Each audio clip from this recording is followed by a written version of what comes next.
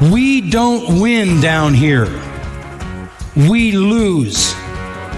You ready for that? Oh, you were a post-millennialist. You thought we were just going to go waltzing into the kingdom as you took over the world. Welcome to Nobody with a Bible. I'm Chief Nobody Brandon, and here we talk about all the things and use biblical discernment while doing so. So let's dig in, not using your feelings, but God's truth. What's wrong with you people? I'm serious. I mean, this is what's wrong with the Christian church today. We don't know who God is, and we don't know who we are. All right, we've made it to L in our podcast series on the 5 points of Calvinism. L, this is one of the most controversial points, if not the most controversial point, is for limited atonement. Limited atonement. And this has to deal with Christ's death. For whom did Christ die? The limited kind of sounds, it's misleading at first, so we just understand that this is a discussion, of course, about Christ's death and for whom he died for. Okay, now I know that kind of may sound, and this is where a lot of people misunderstand this doctrine and don't even give it any thought when they just parrot what they hear. So this is why this doctrine is important, but as I said, limited is misleading, okay, because most people just rage at this point when it comes to it, and they have, they don't really think it through. But it's important that we think it through. I'm going to go ahead and read. R.C. Sproul has a wonderful little article here about it. I'm going to go ahead and read that real quick, and then we'll talk a little bit more about it. But he says, this doctrine is chiefly concerned about the original purpose, plan, or design of God in sending Christ into the world to die on the cross. Was it the Father's intent to send the Son to die on the cross to make salvation possible for everyone, but with the possibility that his death would be effective for no one?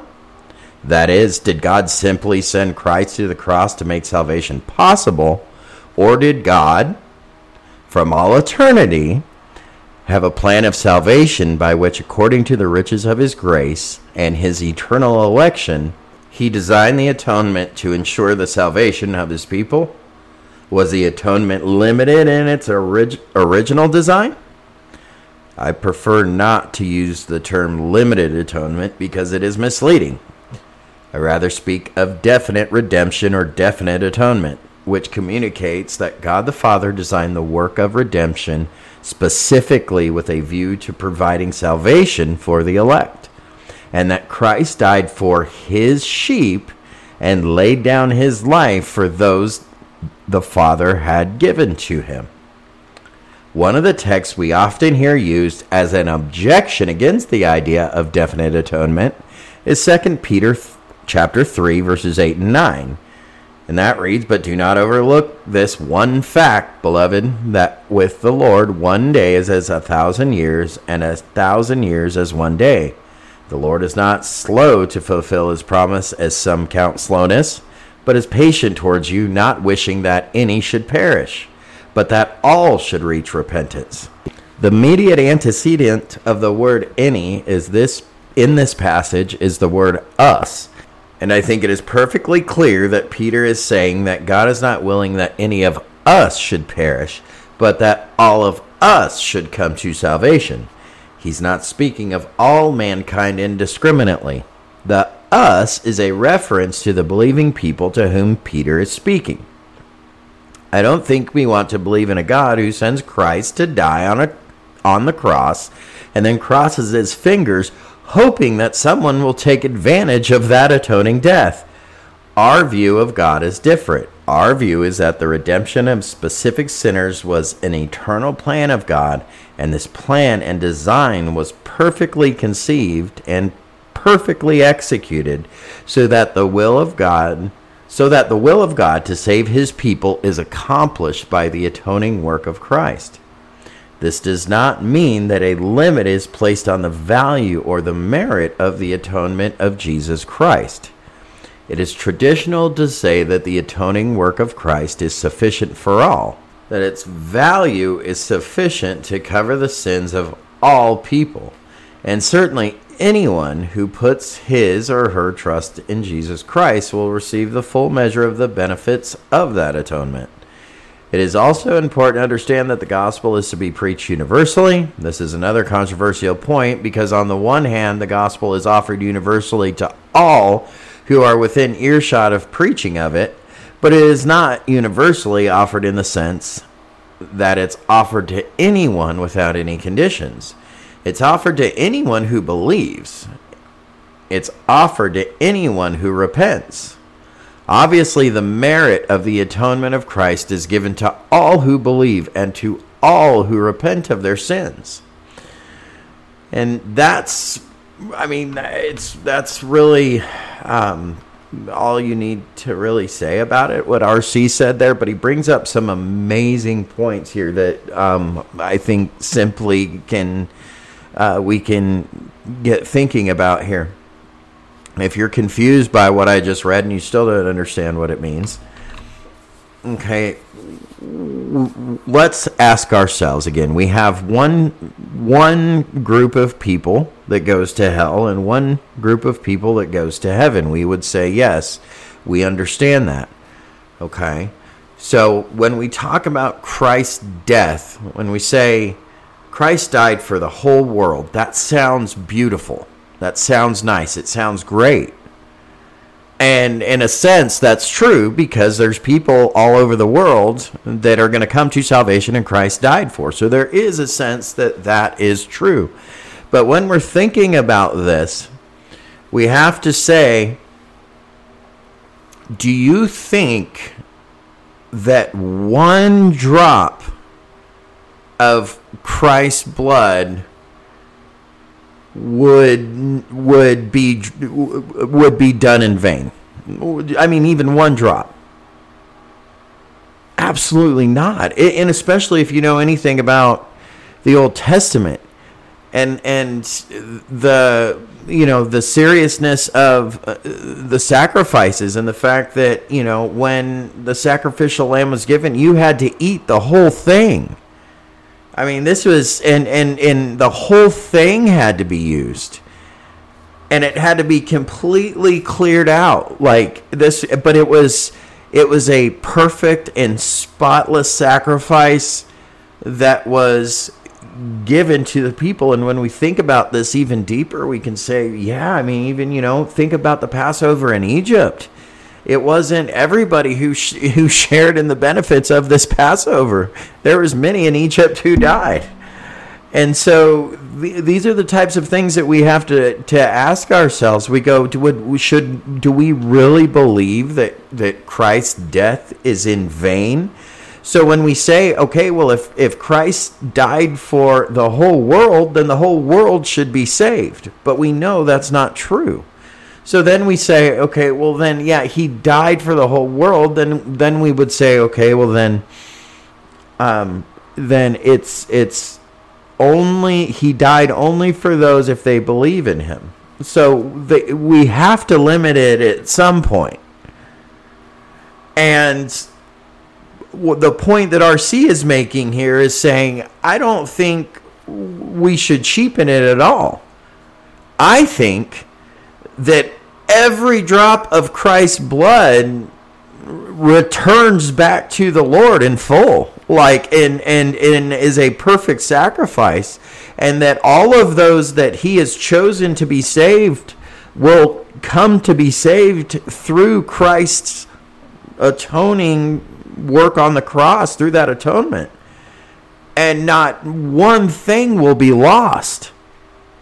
And if you have a whole bunch of if you have a whole group of people in hell, then there's some that are lost. And you say, well, Christ died for them? Well, why are they in hell? That would mean that their sins were forgiven.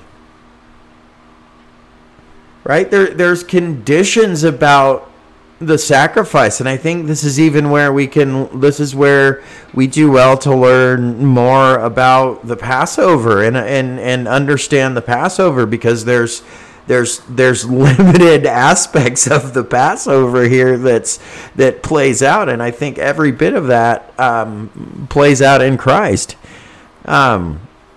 So I believe, as I said in the beginning, this is one of those points that I have recently flipped on, but I have recently fully embraced it, and I find it in Scripture, because I don't think that we can apply Christ's death to somebody that's not saved and somebody that's going to be burning in hell. It wasn't like, oh man, dang it, I so wish that my sacrifice could have been better to save you. Like, no, that's absurd to even say that. Now, I respect there's the other side to this, which I come from. I come from a side that was very staunchly against this view. So I've literally flipped on it because I was mediocre in it, and I was among the universal aspect of the atonement, but in the way of obviously not universalism. That's heresy. That means that Christ died for everybody and the whole world is saved, and that's complete heresy. But in the way that we say that, okay, Christ died for everybody, but that application is only applied for those who believe in him. But then, I thought you begin to think about it and you're like, well, no, because then there's going to be those who are lost, and you literally are faced with the question of saying, okay, then did he fail to save? And I mean, by no means, like the strongest negative of that, I can say, no, absolutely not. To even say that is straight blasphemy. So, but I don't think that any of that is in vain. Not one drop of that. I think that is for his people, his sheep. I think it's very biblical. We have John 6, verses 37 through 39. I won't go over all of them, but you all, if y'all want to look them up, study them, pray on them. Maybe you won't come to this conclusion, but understand that this is certainly not a doctrine of men. This is something this is biblical, and it brings up a wonderful argument. Is it whosoever believes, as in like the Lord is just throwing like salvation out there, just like, well, I hope you come get it? Are we gonna really dumb down God down that much? I don't think that we should do that.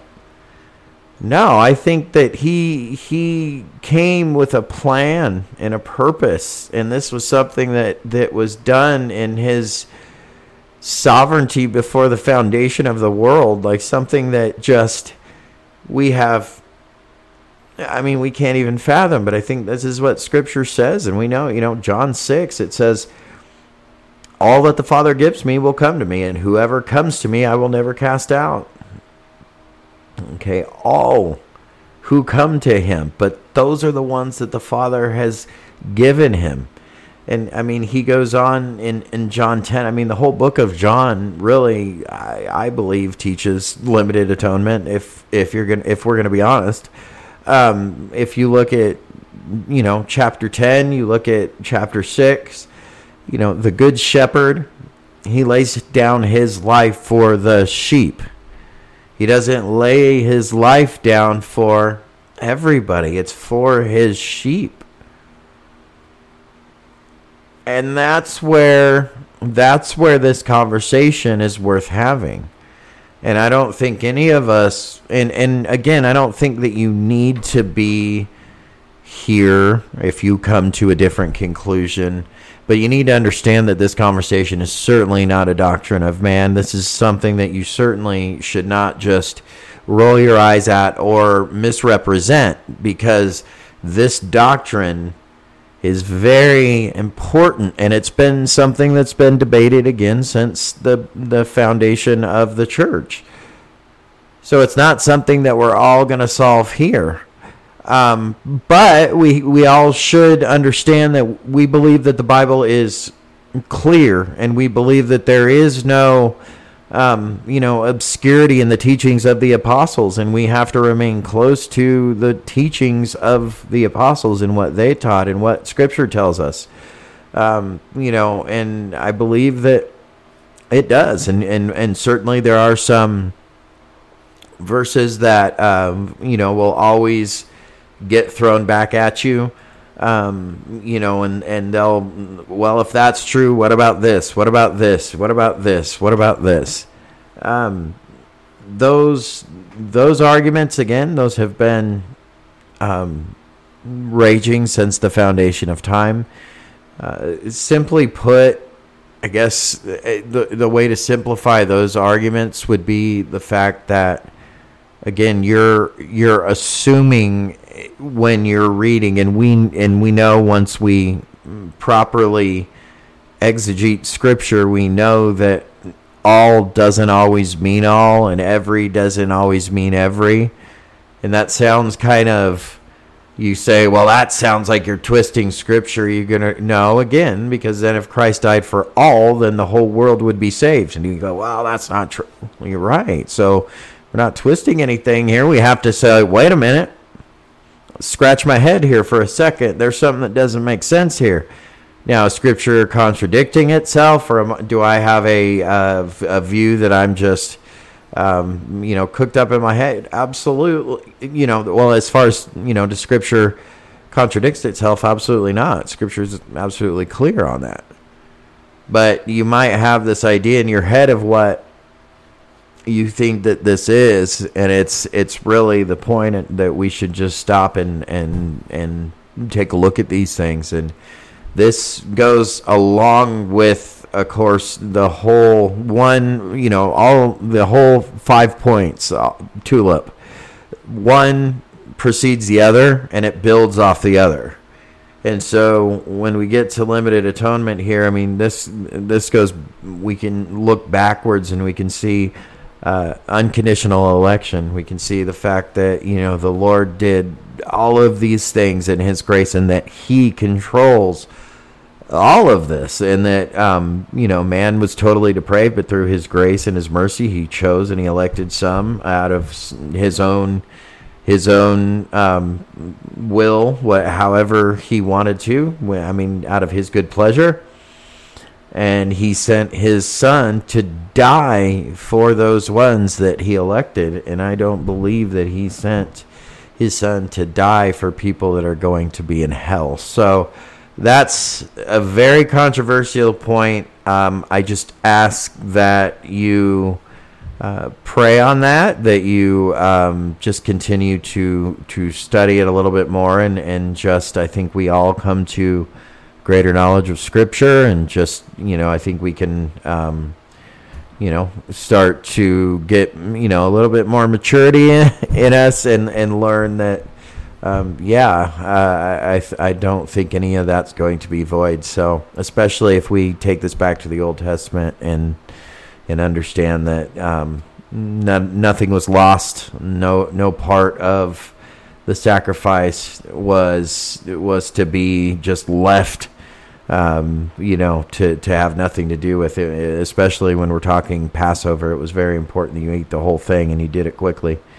And so, again, I think Passover is where we could probably see this the most. So hopefully, that simplified it a little bit for you. Again, there's some great articles that R.C. Sproul writes on limited atonement. John MacArthur does some great work on limited atonement. Steve Lawson does some great work on limited atonement. So I just labeled a lot of Reformed guys. John Barnett, I think John Barnett holds to limited atonement. So I'm pretty sure that he's kind of more in the middle ground if you don't like super Reformed people. That'll explain that to you. And also GotQuestions.com also has a great write-up on it. It's way too long to go over in a podcast.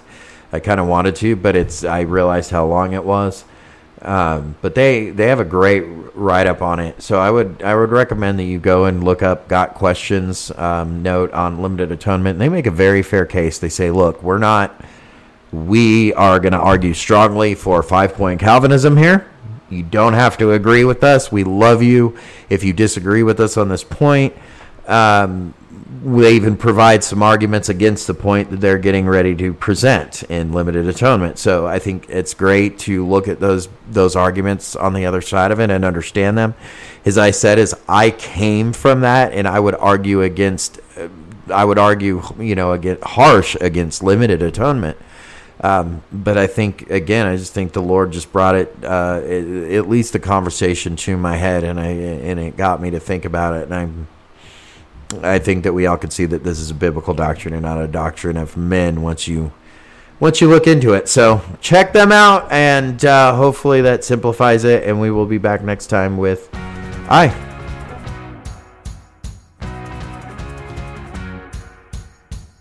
On the day of judgment, do not fear for the atheist so much, the thief, the murderer. If you want to be afraid for someone on the day of judgment, be afraid for those who carried the title pastor. Let me give you an example. I gave this example last night. Let's say that a king had a bride. He loved her. He dressed her in white. She was pure and precious to him, and the people admired her for her virtue, for her merit. And the king has to go on a long journey, and so he tells his steward, he calls his steward in, and he says, here are the directions, and you are to care for my bride. You do not deviate from this, not one jot or tittle, and when I come back, you'll be rewarded, or I'll come back and you will be severely punished. Keep this book, these instructions with regard to her. Well, after a few years, this steward realizes that the people are losing their loyalty in the king, and they're no longer concerned about the bride because, well, she's just prudish. She's old-fashioned. So he takes her and takes off her beautiful white garment and replaces it with something really sensual, paints her face like a prostitute, and then marches her up and down the kingdom and uses this new look to attract carnal men back into the kingdom. When that king comes back, there are no words to describe what he will do to that steward. And when Jesus Christ comes back, there are no words to describe what he will do to many of these men who call themselves pastors, who have done to his bride exactly what the steward did in that parable.